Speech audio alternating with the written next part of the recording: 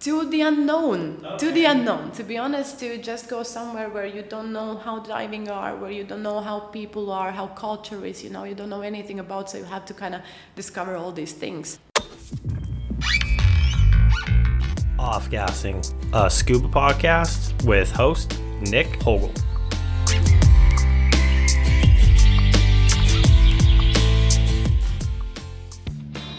In this week's episode, I interview Elsa, a true adventurer. I first met Elsa while on a fun diving trip in Thailand. I was instantly drawn to her story, from hating water through her journey to becoming an instructor, the ups and downs of working in the scuba industry, her time through the pandemic, and her joy of the unknown. Elsa truly is a free spirit, and this is her story. I hope you enjoy. Elsa, how are you doing today? Elsa is doing great always. How are you? I am good. I am enjoying my time in Ahmed here, so it's always wonderful. Second time, as you know, and I just can't stay away. Definitely not the last time, isn't it? Yeah. So we met a few months ago, and I was really enjoyed, kind of your diving history. So I wanted to bring you onto the podcast. So I guess the first question would be, tell me about what got you into scuba, your first breath underwater. Was it life-changing? Was it just talk a little bit about the beginnings of scuba diving.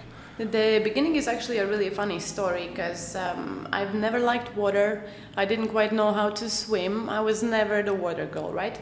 And I had a short holiday to Malta with my friend, and I don't know why, but it was my idea to try scuba diving. Okay. And looking back now, I was one of the worst customers, the type that instructor is holding both of your hands, you're standing in the water, shallow enough, you put your face in, and you go absolutely crazy. Like, no way, this is it, I'm not doing it, I'm out of it, And it's shallow waters, and I have my boyfriend at the time there telling me that I can do it, and I just want to punch him in the face, and I want to get out of the water, and this is not for me. And thank God I had a really, really patient instructor, and I had absolutely no idea, was it 5, 10, 20 minutes that he was holding my hand under the water? And at some point he kind of really pushed me down, and I saw all the fish around me, and that was it. And that was the moment when my body let go, my mind let go, and I was just doing its natural thing, breathing and being completely amazed by underwater. And since that day, I came out, and it was completely clear that this is what I'm going to do with my life. That is awesome. So did you stay around there to continue your scuba education? Or? No, that was not possible because we were just for a couple of days. But then I went back to my country. I moved on with my life, and I had this urge inside that I had to explore this thing. So a couple of months later, we organized a trip to Mallorca. Okay, real quick, where are you from? I am from Latvia. Okay. Which is a real country in Eastern Europe, for those who do not know, right? So we went to Spain, to Mallorca. One of the reasons why we chose Mallorca was also because I'm obsessed with Spanish language. I think it's the most beautiful language in the world. Okay. So it was kind of like, let's get the two birds with one stone. And we did our open water course in Mallorca. And then again, I went back home, and I was moving on with my life. And then the summer came, and I was studying again. So I enrolled in psychology studies, and the summer holiday, we have 3 months off. So I decided to go for an internship and become a dive master. Okay. So I went actually back to the same dive center. It maybe didn't go as well as planned, right? We're gonna probably get more into this in a conversation, how diving industry is, right? But I did my advanced course. I already taught some other people, which probably I should not have done, welcome to the industry. And then what happened? So when I started the dive master course, the dive center that I chose was run by a really good diver, but he was a commercial diver. Oof. Okay, and he was a little bit thinking that all these PADI standards and recreational diving, that's not serious enough. So he didn't quite care about the standards, but his perception was that, I'm going to teach you how to dive. Yeah, but it was with a little bit of rough methods. Oh, I know a couple of commercial divers back home, and I always tell people they're a different breed. They're a different It's a whole different ball game with the commercial divers. Exactly, and for their experience, I mean, like for them just to go to 18 meters and check the fish out, right? It's like easy peasy days. So, but for me, who has done 10 dives in a life, for me it's still a big deal. So there were a couple of things that I started to feel a little bit uncomfortable. One of them was actually the fact that I was not the best swimmer, right? And in order to become a dive master, you have certain things you have to be able to do. Yes. So he was kind of asking me to learn how to swim, which makes sense. Yeah. But at the same time, he would come into the ocean and he would drown me like there's no tomorrow. Oof. Yeah.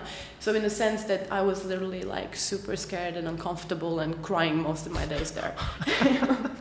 But then what happened? I met some people, and since this moment, everything in my life just started to snowball. It was out of control. It was none of my decisions. Everything just went the right way, and it's freaking amazing. I still can't believe how it all turned out.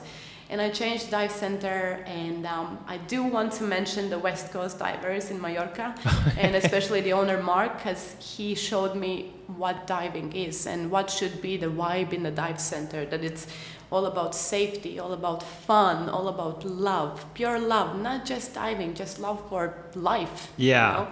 So I finished my dive masters there, and I am forever grateful for this dive center. Yeah, they were amazing. That is awesome. Well, I mean, you obviously had to have had a drive to be terrified, but wanting to push forward, so that's awesome. That's amazing, because a lot of people probably would have quit and been like, this isn't for me, especially if you didn't even love water to begin with. So I'm glad, obviously, you made it through. So where and when did you become an instructor? So after this experience, I became a dive master. And again, my real plan was, I get my dive master certification, I go back to Latvia and do my life. Yeah. Right? But then it just snowballed, and I got an opportunity to begin my instructor course in Thailand in January, and I think it was August when I finished my dive master course. And between August and January, what's the point going home, right? Yeah, it's a couple of months. So I called my mom. I said, Mom, sorry, I'm not going back to studying because I have to be in Egypt. I'm going to work in Egypt, in Middle East for a little bit. And then I'm going to go and do my instructors in Thailand. Okay. How is I have not been, tell me a little bit about the diving in Egypt. It is amazing. Okay. It is the best I've seen so far. Red Sea is absolutely stunning.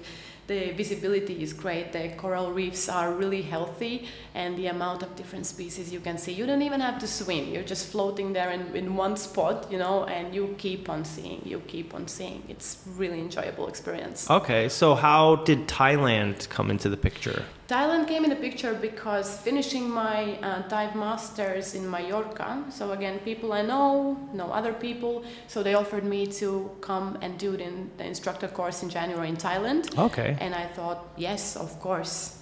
I did a little bit of time in Egypt, 3 months, dive mastering. It was a great experience, made me a warrior, made me really tough, made me realize that this industry is way more than I ever imagined. Yeah. And then I ended up in Thailand, which still to this day is the love of my life, and did my instructor course as an internship. Okay. Had you been to Thailand before, or was it the first time just going? It was absolutely the first time. Oh, okay. So how did that, just when you landed, was it completely holy cow, this is way different, or how was that whole experience first time in Thailand? It felt like home. It felt so good, especially, before that I haven't been traveling way too far from Europe, right? So to be honest, Egypt was my complete first experience outside of my comfort zone. Okay. And then after the madness that living in Egypt was, landing in Thailand, it was easy. Okay. It was beautiful, and the culture and how welcoming the people are, and the weather is amazing, and the diving is amazing, and the food is delicious. Thailand scores everything. Yeah. No, I absolutely love Thailand, and I've spoken about this before, but the first time I actually ever went diving was in Thailand, and this is the next perfect question. So where in Thailand did you end up? I started in Phuket. Okay. I did my instructor course in Phuket, and then slowly I started to move to the islands.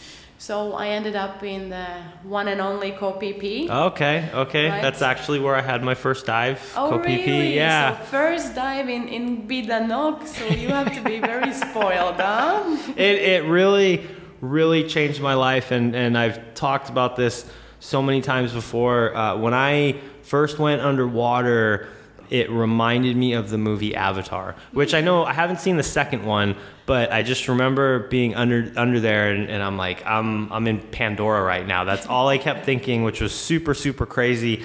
Oddly enough, I was speaking to Japan divers, and I was telling them, because there's some people from Koh Phi Phi over there, and I was like, oh, that's the first place I ever went scuba diving. My instructor was this guy named Ian, this British guy, and they're like, Ian? And then someone popped out a picture, and I'm like, this guy? And they're like, oh, he was here 2 weeks ago. I was like, what? This is so crazy. Like, it's just the scuba world in general is so small. It's so small. It's the smallest, yeah. Okay, well, tell me about your time in Thailand.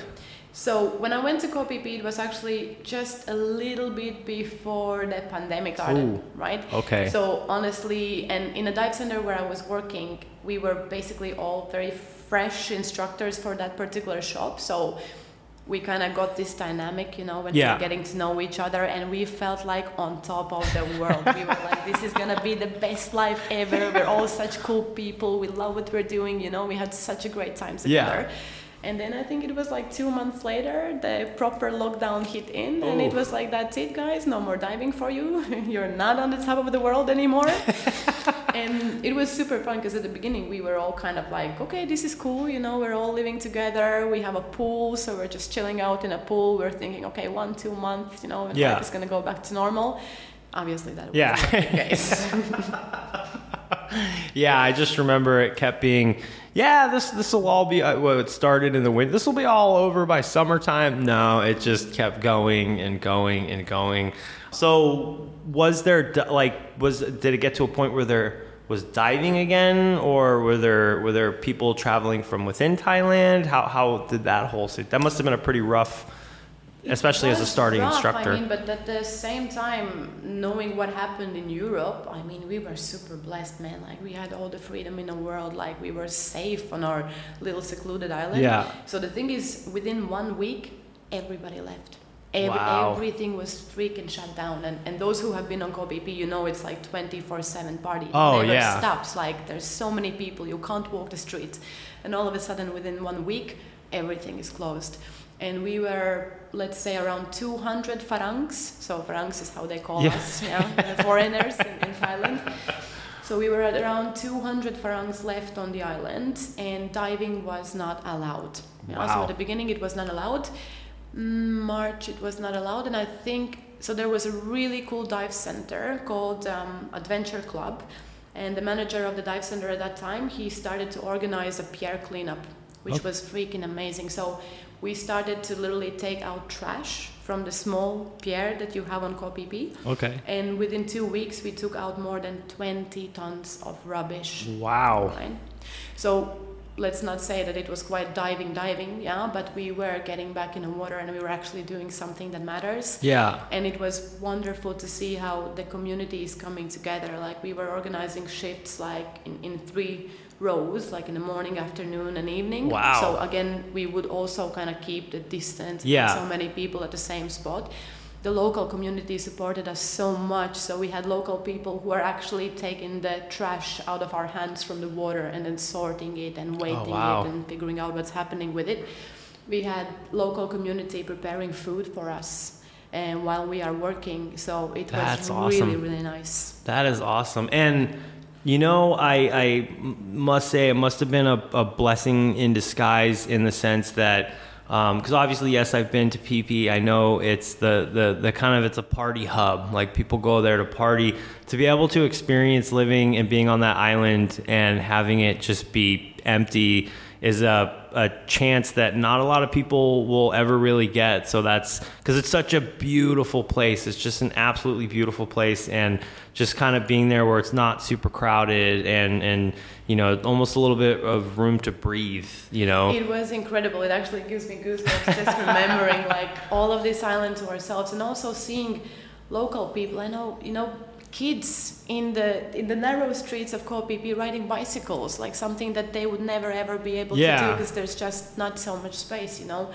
It was incredible. It was very, very a blessing to be there during that time, because yeah, as you say, not everybody sees that, and you go to any beach and there's nobody, and there's no drinking from buckets, and there's no party going on the beach. It's silent. It was amazing. I enjoyed it a lot. But obviously what happens is like the more time passes by, the more the leftover people are also starting to leave. So at some point it did get a little bit depressing. Oh, I'm sure.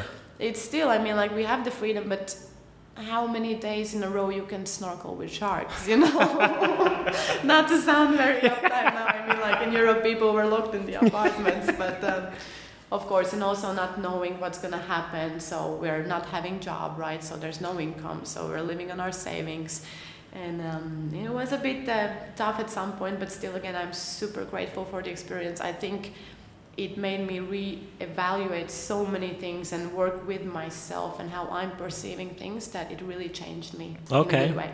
So when did things start picking back up over there? Was there like a year and a half? So I left Thailand basically in August, so that first COVID year. And before that, in summer, you had, exactly, some people who are already in Thailand, still kind of moving around between the islands. So, I mean, like I was working maybe 2 times a week. Oh, wow. As a freelancer. We had a couple of dive centers going out. Yeah. But then in August, I left. And honestly, when I was leaving, I was walking all through the island to get to the pier. I didn't see a single person. Wow. Walking with my bag, so it was absolutely crazy. That is wild. I mean, it's probably just a memory that's just burned into your brain, I'm Forever. sure. Yeah. Especially because I'm sure if you go back there today, it wouldn't be like that. You know, I don't know how much it's picked up, but I'm sure it has. I know traveling is kind of almost pretty much in full swing these days, so I'm sure it's kind of back to where it was, or I'm not sure. Do you still talk to people back there? I actually went back to Koh Phi Phi. Oh, okay. And so after COVID, I went back to Koh Phi Phi last year in February. And I was amazed. When I got on the island, I saw all the people. I was like, yes, baby, that's awesome. it is back where it's supposed to be. So you left in 21? Yes, I left in 21 in August. And then I came back in 22. In February. How was it going back home? Was it almost like a little bit of a culture shock, or did you go back home? I never made it back home. It was too expensive for me to try to get home. So where did you end up? So in August I was actually going back to Mallorca because, so remember how I told you about this amazing German dive center called West Coast Divers in Mallorca? Guys, go dive with them. So I was supposed to work with them, but everything was still COVID, so nobody knew how it's going to happen, right? But they kind of got a green light that they can open. Okay. So I went to Mallorca, and the thing is they are located in a hotel. Okay. And then the government decided at the last moment that the hotel is allowed to open, but no water activities. Oh, okay. And this was one thing that also I will never forget, seeing Mark during this time not being able to open his dive center and constantly being told like, oh, you're gonna open, no, you're not gonna open, you're gonna open, you're not gonna open. So I just spent a month in Mallorca visiting my friends, and then I went to Gran Canaria. Okay. And I was absolutely lucky because I was working all through the rest of the time. Okay. Okay. How's the diving there? It's really nice, and this is the one thing that you also know as a diver, that every place has something to offer. Yes. Right? Yes. Obviously, Gran Canaria is definitely not tropical, right? There's definitely not too many corals or colors under the water. But I mean, like, the landscape is amazing. So they have all the lava formations, so it's really dramatic landscapes. They have angel sharks, which are amazing, and octopus everywhere. Oh, that's awesome. So many octopus, and they all want to interact with you and show off. So okay. I really, really enjoyed the time there. maybe there's a little bit, limited dive sites, and the conditions might be a bit rough, and the temperatures are cold, and everything is shore diving. And how was that for you, the cold temperatures? I mean, 7 minutes in a dive, I would be shivering, no matter what I'm wearing, no matter what temperature it is, but...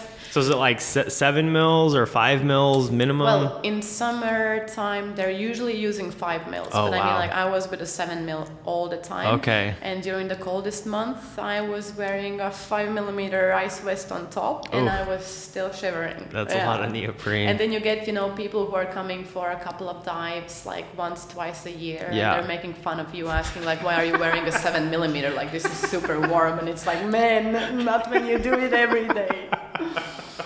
Okay. And then, so after that, back to Thailand.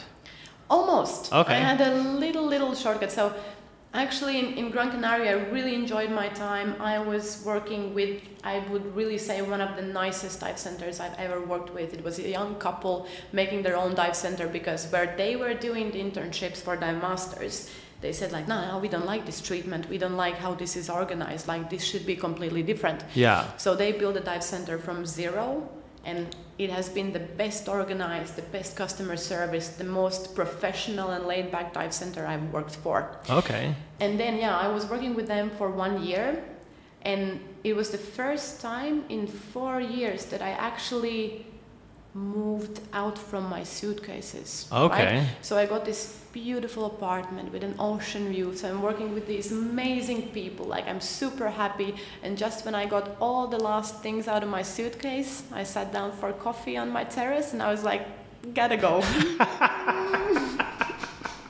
Just got that bug, that itch to get back to the unknown. Okay. To the unknown. To be honest, to just go somewhere where you don't know how diving are, where you don't know how people are, how culture is, you don't know anything about, so you have to kind of discover all these things.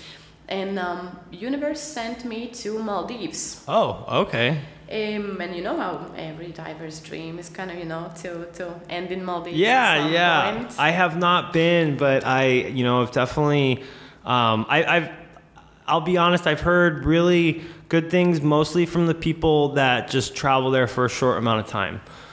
And I'm sure maybe you'll have something to say, I'm not sure.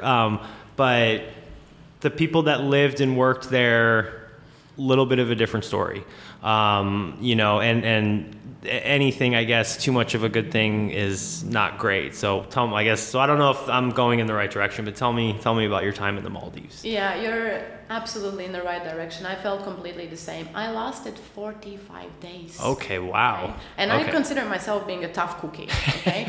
But I lasted 45 days, because I was on an artificial island. Okay. So basically everything about my experience there was completely artificial. And as you say, when people are going there for a week of vacation, so they're living in their beautiful water villas, they're enjoying great food, all the water activities, right?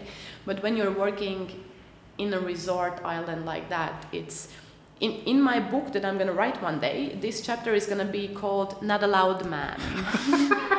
Because absolutely nothing, the slightest joy you might find in your life was quite not allowed. Okay. You have the uniforms that you always have to be in. As a diving instructor, even if I need to get to the boat, which is like 30 meters from the dive center, I cannot go in a wetsuit. Okay, I have to have either my wet or my dry uniform on. I can change to my wetsuit on the boat, and the same coming back.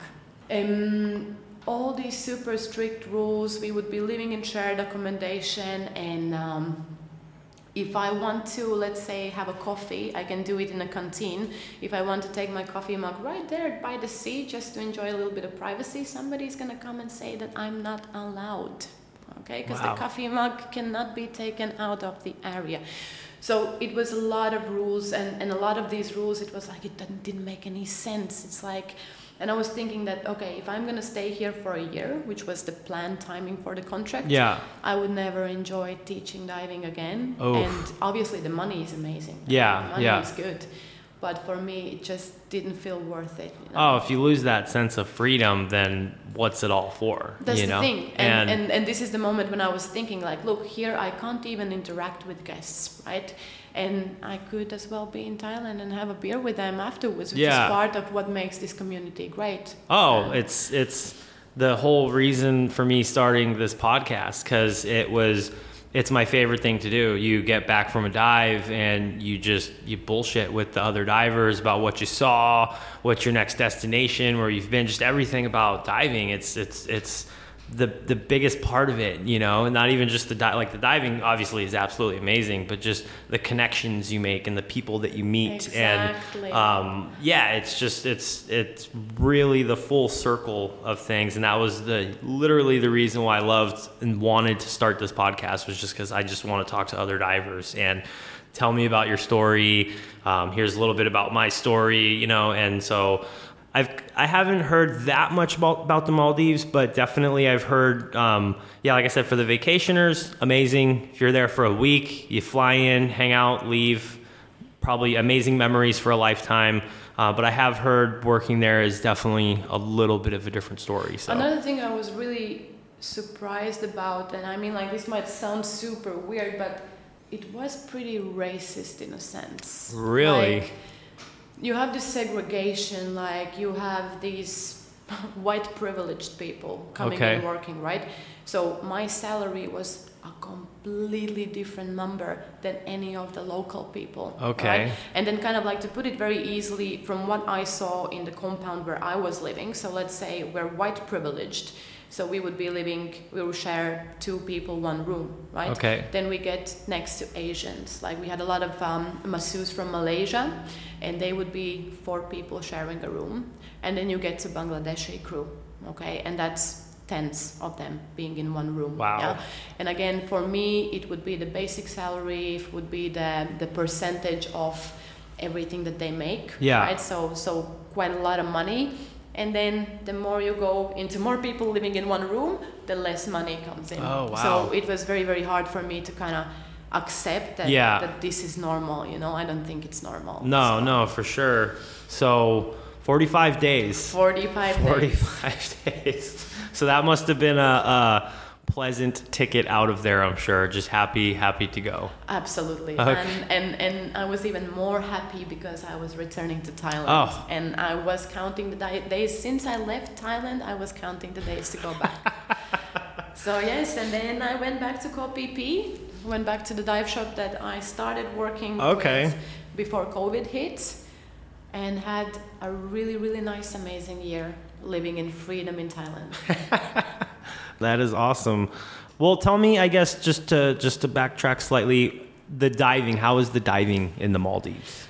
Well, I guess I was not very fortunate because I was in the central part of Maldives. Yeah, I was very, very close to Male. Okay. So diving was not the greatest. It was definitely not those Instagram videos that you see. Absolutely not. And another thing that I will never forget, so one of the dive sites that we had, kind of like a house reef, let's say, you would have a nice wall dive, and it's relatively healthy. Yeah. And then as you take the corner, as far as you can see, everything is dead.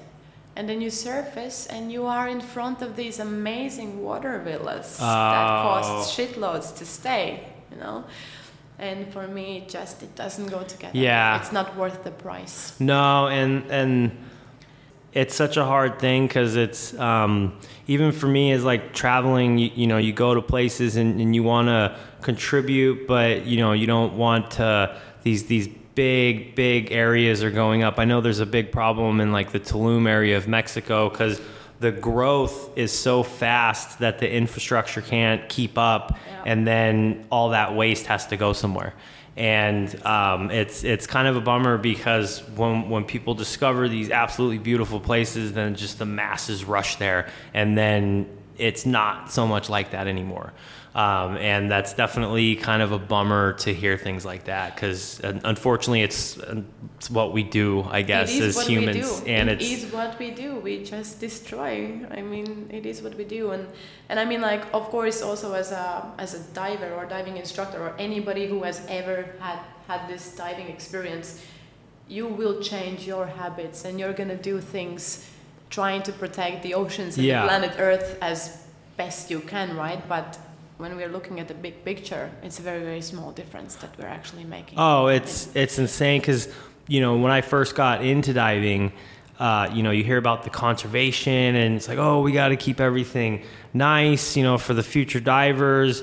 And then I hate to say it, like I would get to some of these areas, and we're taking a boat there. There's just tons of boats, and then you just see the gasoline leaking out of the boats, and then I remember I asked the question one time. I'm like, are we damaging it more by going out to these sites and diving? And it's such a hard fine line, because it's like, oh, I want to help, but by me going to the site, I'm probably hurting it more than I'm helping, because we're going there, like there's this boat, and you can just see the trail of gasoline behind, and you're like, it's probably not good, and so yeah, it's definitely a tough thing as a diver, because you want to do the right thing, but then you want to enjoy that dive at the same time. So it's, yeah.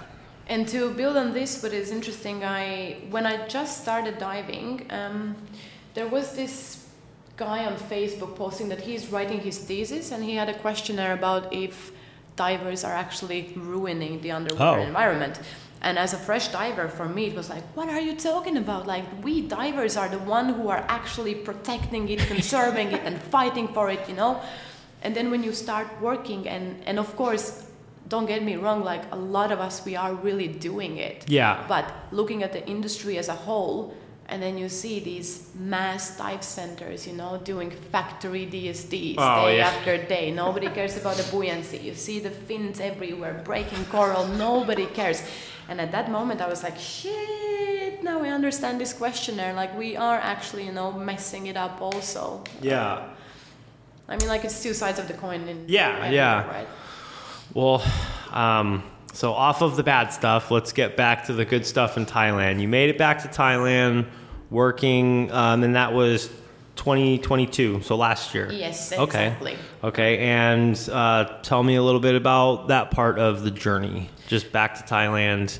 It was amazing again. Nice and easy, wonderful day. 6 o'clock in the morning, you wake up, you see the sunrise, you go to the dive shop, you go do some awesome dives, because Koh Phi Phi is pretty cool for diving, right? It was really nice time. And was it back in full swing, kind of? Yeah. Okay. I mean, like, let's say at the beginning, maybe it was like 20% of what it used to be. But by the time I left, it was already packed. So it is definitely back. Okay. It's absolutely back. Awesome. The island did change a little bit. Like, people got a little bit younger. Okay. Coming back, the party still never stops. Like, all the freaking time. So yeah, I lasted there quite a long time, and then the one thing is that usually in Thailand, I mean, this comes to the fact that sometimes, most of the times, most of us are working illegally, right? So it comes also with working permits and stay permits and your visas, and as your visas are expiring and border runs that you have to do, fly out, fly back in, stay 45 more days, fly out, fly back in, So I did have a little bit of immigration fun, let's put it that way. Yeah. So doing my border run, they didn't want to let me quite back in, because I had too many extensions, too many stamps. So they said that I have to go and get a proper, tourist visa in the embassy and things like this. And this experience for me, it came together with having a dengue fever. And having a dengue fever while you are in between Malaysia and Thailand, and they're locking you in the airport, and they're not letting you in the country afterwards with the land border. It kind of felt a little bit like, like what is happening? Maybe it's time for me to kind of think about something different. Yeah. And that led me to Koh Lipe. Okay. And I went to Koh Lipe because it's very, very close to the border. Yeah. And that's actually where we met, was in Koh Lipe. But before we go into that, I'd like to talk, I guess, if you're okay, a little bit more about that experience, because it's very common. A lot, just kind of the border hopping and this and that. I mean, anything else you'd like to kind of say on that note? Because I mean, we all got to admit, and depending on what you're doing, when you're fresh out of open water, they're kind of selling you the dream, like, oh, we're going to do this, we're going to do that. And then, there's definitely some challenges during, your journey to instructor, and then you become an instructor and you want to go work abroad. So I just didn't know if you wanted to kind of go into that a little bit more, because that's definitely a side that a lot of people know, but also a lot of people don't know, you know, Yeah. so. Absolutely. I mean, like, it depends where you want to go with this and what is your purpose of this. Like, do you want to just, travel the world and work 3 months here, 3 months there, and then another country and another country? Then, of course, you're hopping, and most of the times you will be working on tourist visa that, in case the immigration catches you, it's not all rainbows and unicorns anymore. Yeah? So it's a lot of fines. It can be jail time. It can be you're getting deported from the country. You are getting banned in the country. And obviously, talking about jails and things like this in third world countries is probably not the best experience you would like to have in your life, right? And but again, it's not everywhere like that. Like, there are ways to work legally. Yeah. In Thailand also, you can actually get the work permit. In order for you to get a work permit in Thailand, so the company has to have a certain amount of local people employed in order to give out this work permit. Okay. This work permit is also going to cost. Yeah. And again, not every place is the same, but usually they do not cover it for you. Okay. And it costs roughly around 2,000 euros. Okay. So this is the question. If you want to invest this money to stay 1 year and work legally, if the dive center you are in is actually able to provide you with one. Yeah. Yeah, so then life is easy game. But again, with so many diving instructors in the world, and also what you're saying, fresh instructors. Yeah. The dive center will always have somebody who is agreeing with the conditions of not being legal, getting salary only based on commissions. Yeah. And somebody will always say yes to these conditions. Yeah. So they kind of get used to that. This is easy. I mean, like 3 months and the next person is going to come. Yeah. It's going to be easy days. And in KPP, for example, we were working like crazy. Yeah? We were working every day, no days off, like 7 o'clock in the morning until 10 o'clock at night. And we do it because we freaking love it. Yeah. We don't know any other way, right? And then sometimes when you get the immigration on the island, you finally have 3 days off. And you have to stay away, and you can actually go and explore the island, go have beers somewhere in the mountains, Okay. So yeah, okay. that is the fact. And it's not just in Thailand, it's everywhere. Also here, like now I'm in Bali, yeah? Yeah. And here it's a little bit more serious. I mean, it's not so relatively easy as in Thailand that maybe you can pay them off, and kind of get around with it. Here is way more serious. And again, it's the same thing. You have to invest in a work permit, which costs around 2,000 euros, which allows you to stay for 1 year. And then it's the question, do you have the funds to actually, because I mean, like, we're not making the best money out of it, yeah? So do you have the funds, and are you willing to commit for a year, not fully knowing how working in the exact dive center is going to be? Yeah. So again, it's a lot of things to think about. It's a roll of the dice, I guess, huh? Exactly. And that's definitely, it's good to hear stuff like that. And, because like I said, we do, in a sense, when you're going for that instructor card, you're getting sold this dream, and definitely people, there's people that make it happen, I mean, and you're doing it, like you're definitely doing it, but there's definitely some bumps in the road along that path. There is, but it is still, I would never change this for anything else in the world. I mean, like, for me, there's nothing else. I mean, this is my life. I can't be without it. Yeah. And again, if you want to have an easy days, right, you have a European passport, you go work in Malta, you go work in Spain, you're completely legal there. I mean, you have way better chances of doing this legally and nicely than if you get to Asia. Yeah. No, and I wish there was just better diving in the United States, because I could go work there legally, but we got Florida and Hawaii, but definitely not a lot of good dives there. So, okay, so tell me more about Koh Lipe. So that's actually where we met. I went there for some fun diving, and you were my guide. And I must say, we had probably one of my favorite dives. It was super awesome because I think I was there for about 4 or 5 days, and most of the days, there was I think there was max like 4 divers total, 5 divers total. I can't exactly remember. But the one, I think it was the last day I got to dive with you. It was just me and you, and it was awesome. That was awesome. Absolutely awesome. Just total total fun dive. Because even so, I'm sure some of the listeners out there know I am an instructor. So most of the time when I'm in the water, you always kind of have that radar on. Even if it's a fun dive, that radar is just always on. And it was just awesome. We went down, just hung out. It was just a blast. So thank you very much. And I really, really enjoyed my time in Colipe. So I'm based in Penang right now. So that's pretty much the closest dive area that I have. There's some diving in Langkawi, but it's not so great. But when I first got to Colipe, I was absolutely just blown away by how beautiful it was, and the diving was amazing. And so tell me a little bit about your time in Colipe. I have to also start with saying thank you so much for finally taking me out for a proper fun dive. Like, no stress in the world, just looking for those nudies. Yeah.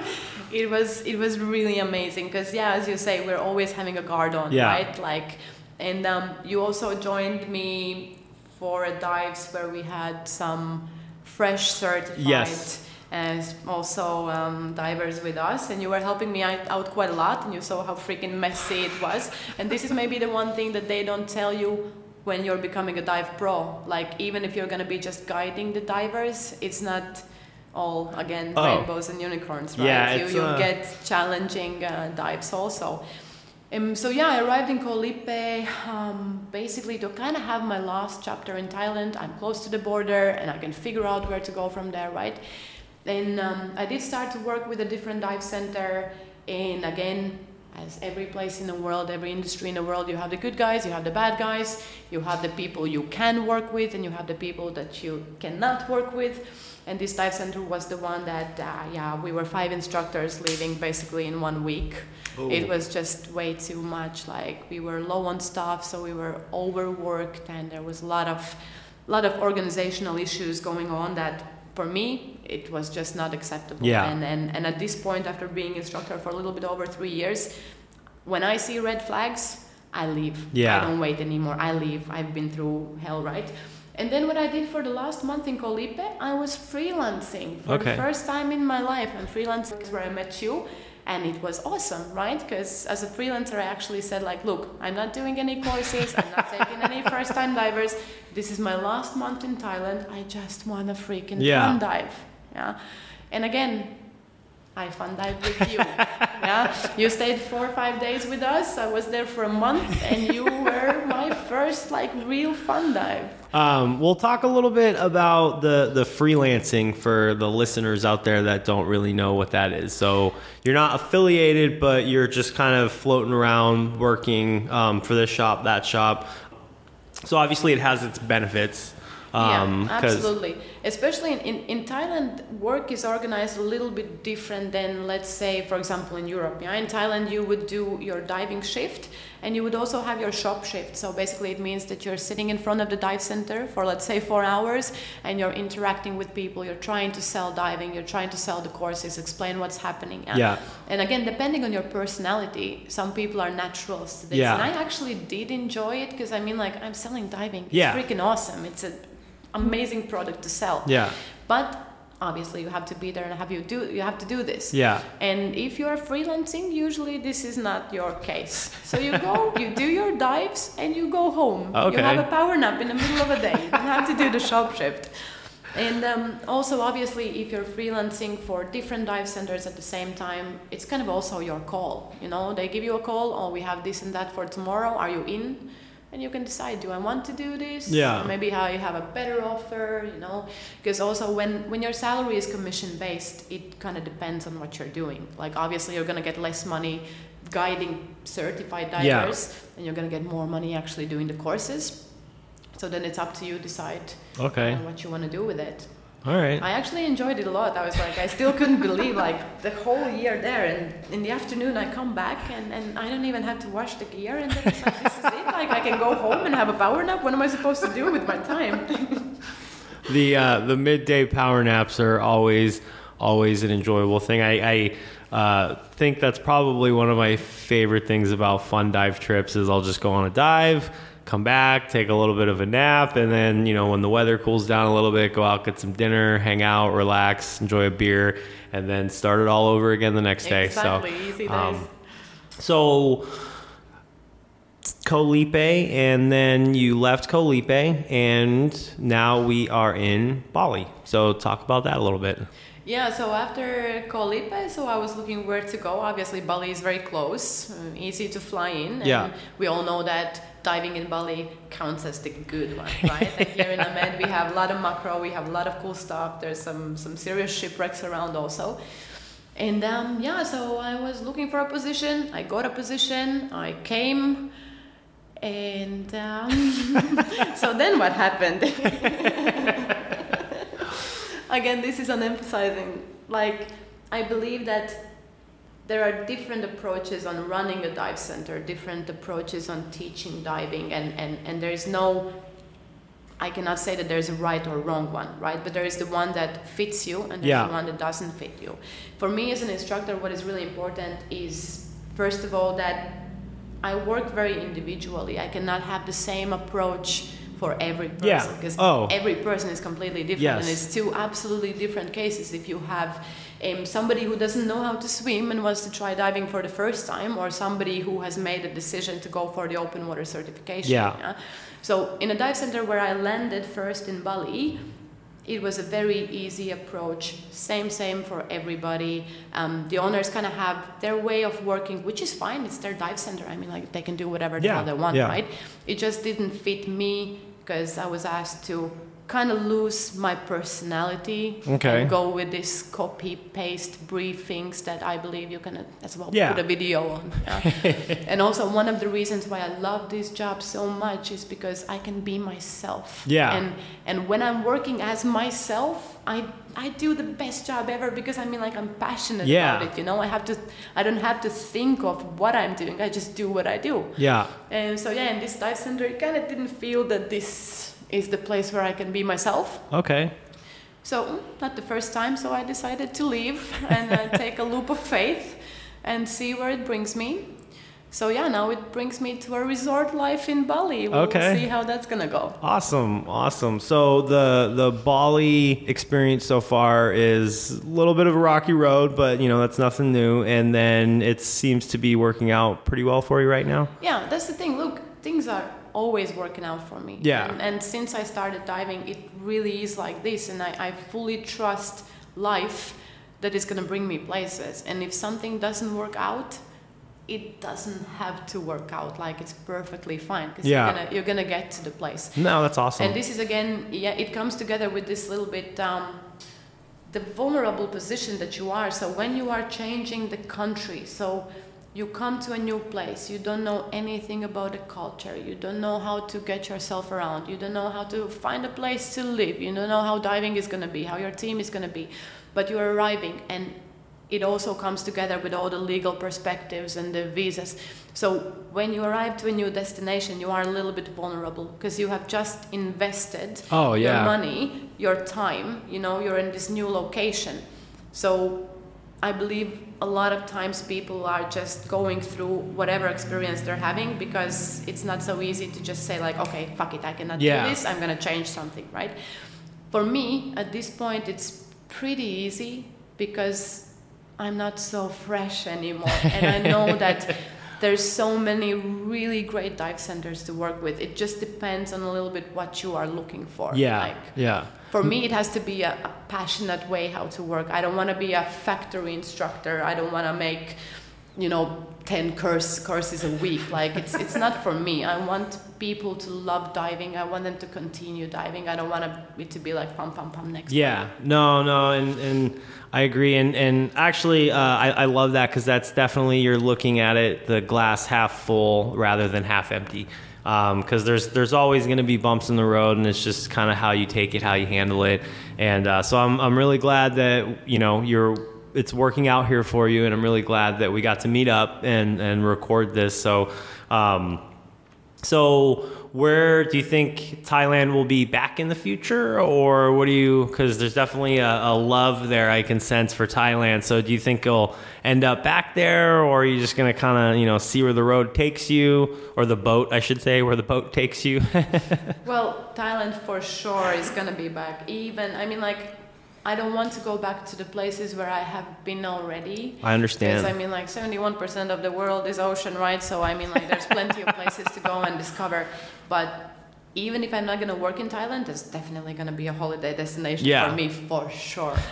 Next things we'll see. I'm planning to really try to stay a year here, make some money, because in a resort, this is where you can actually make some money when you're working in diving.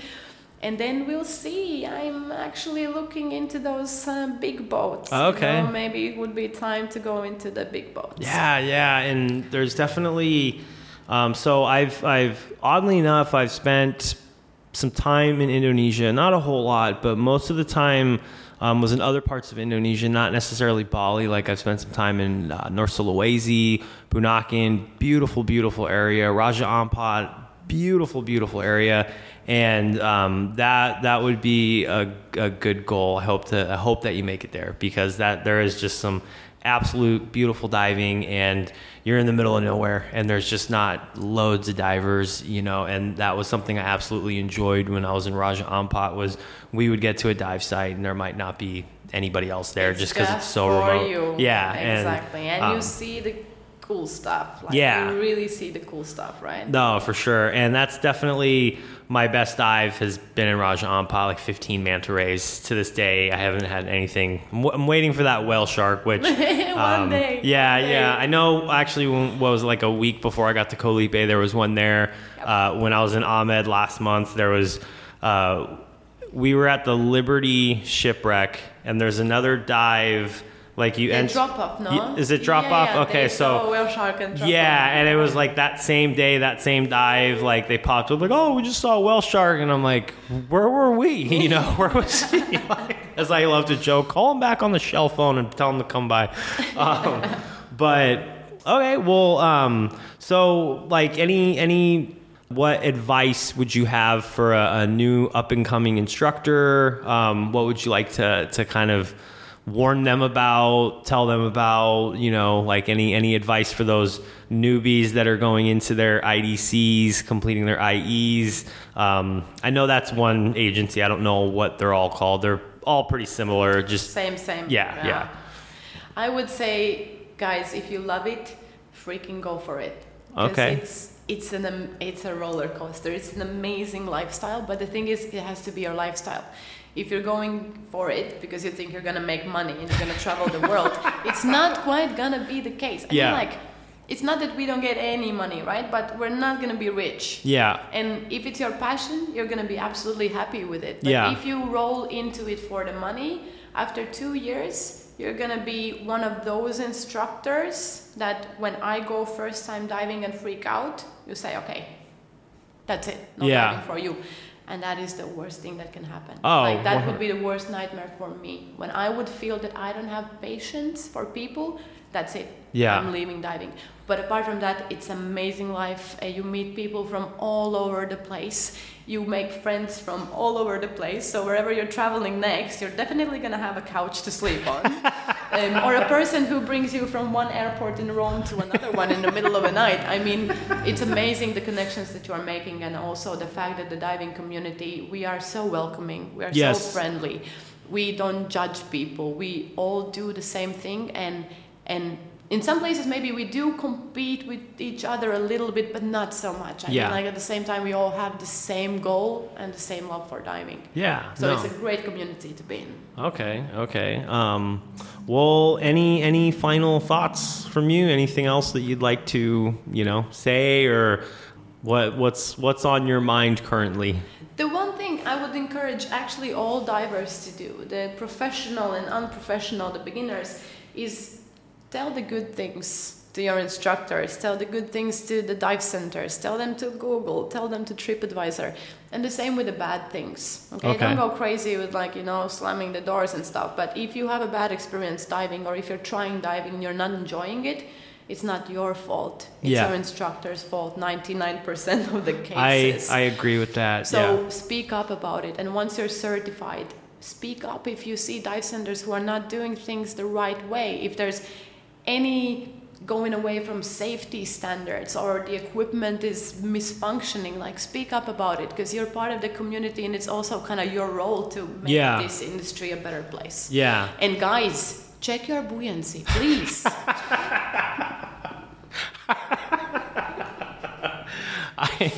Words of wisdom right there. Words of wisdom.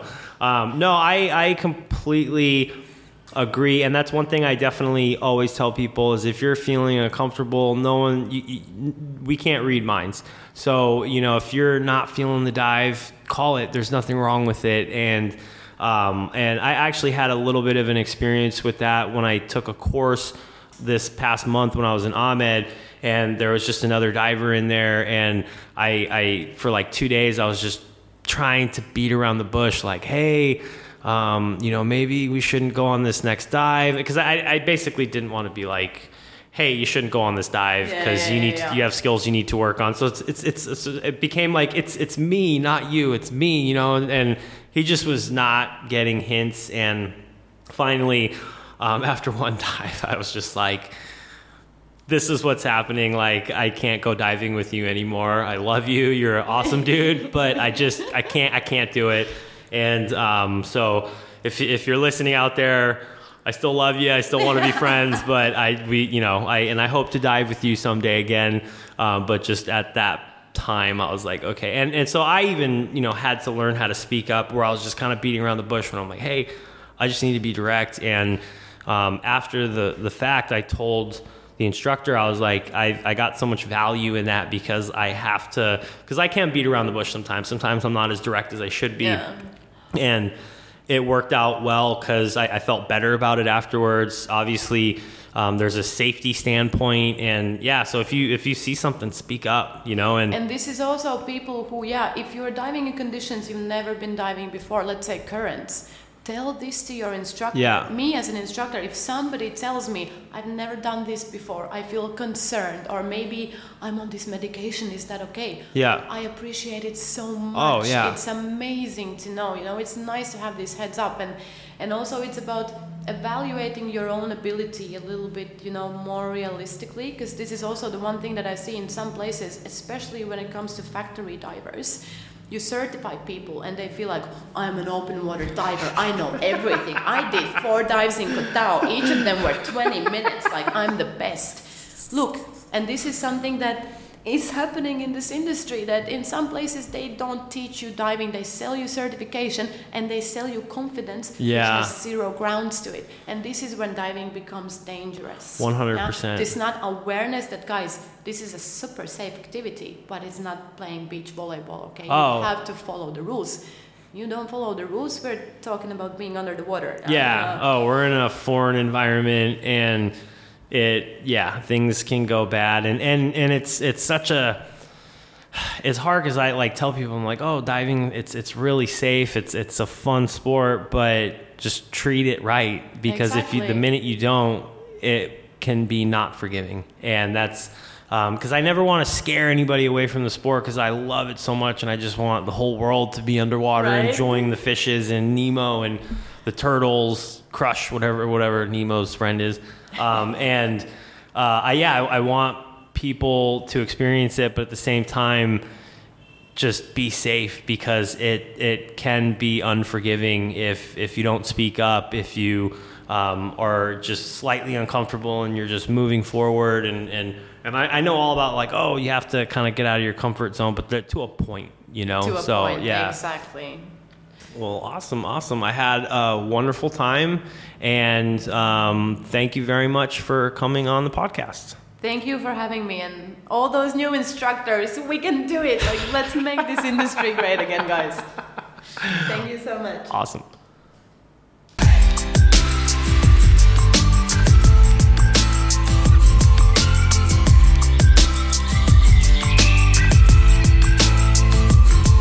Off-gassing, a scuba podcast.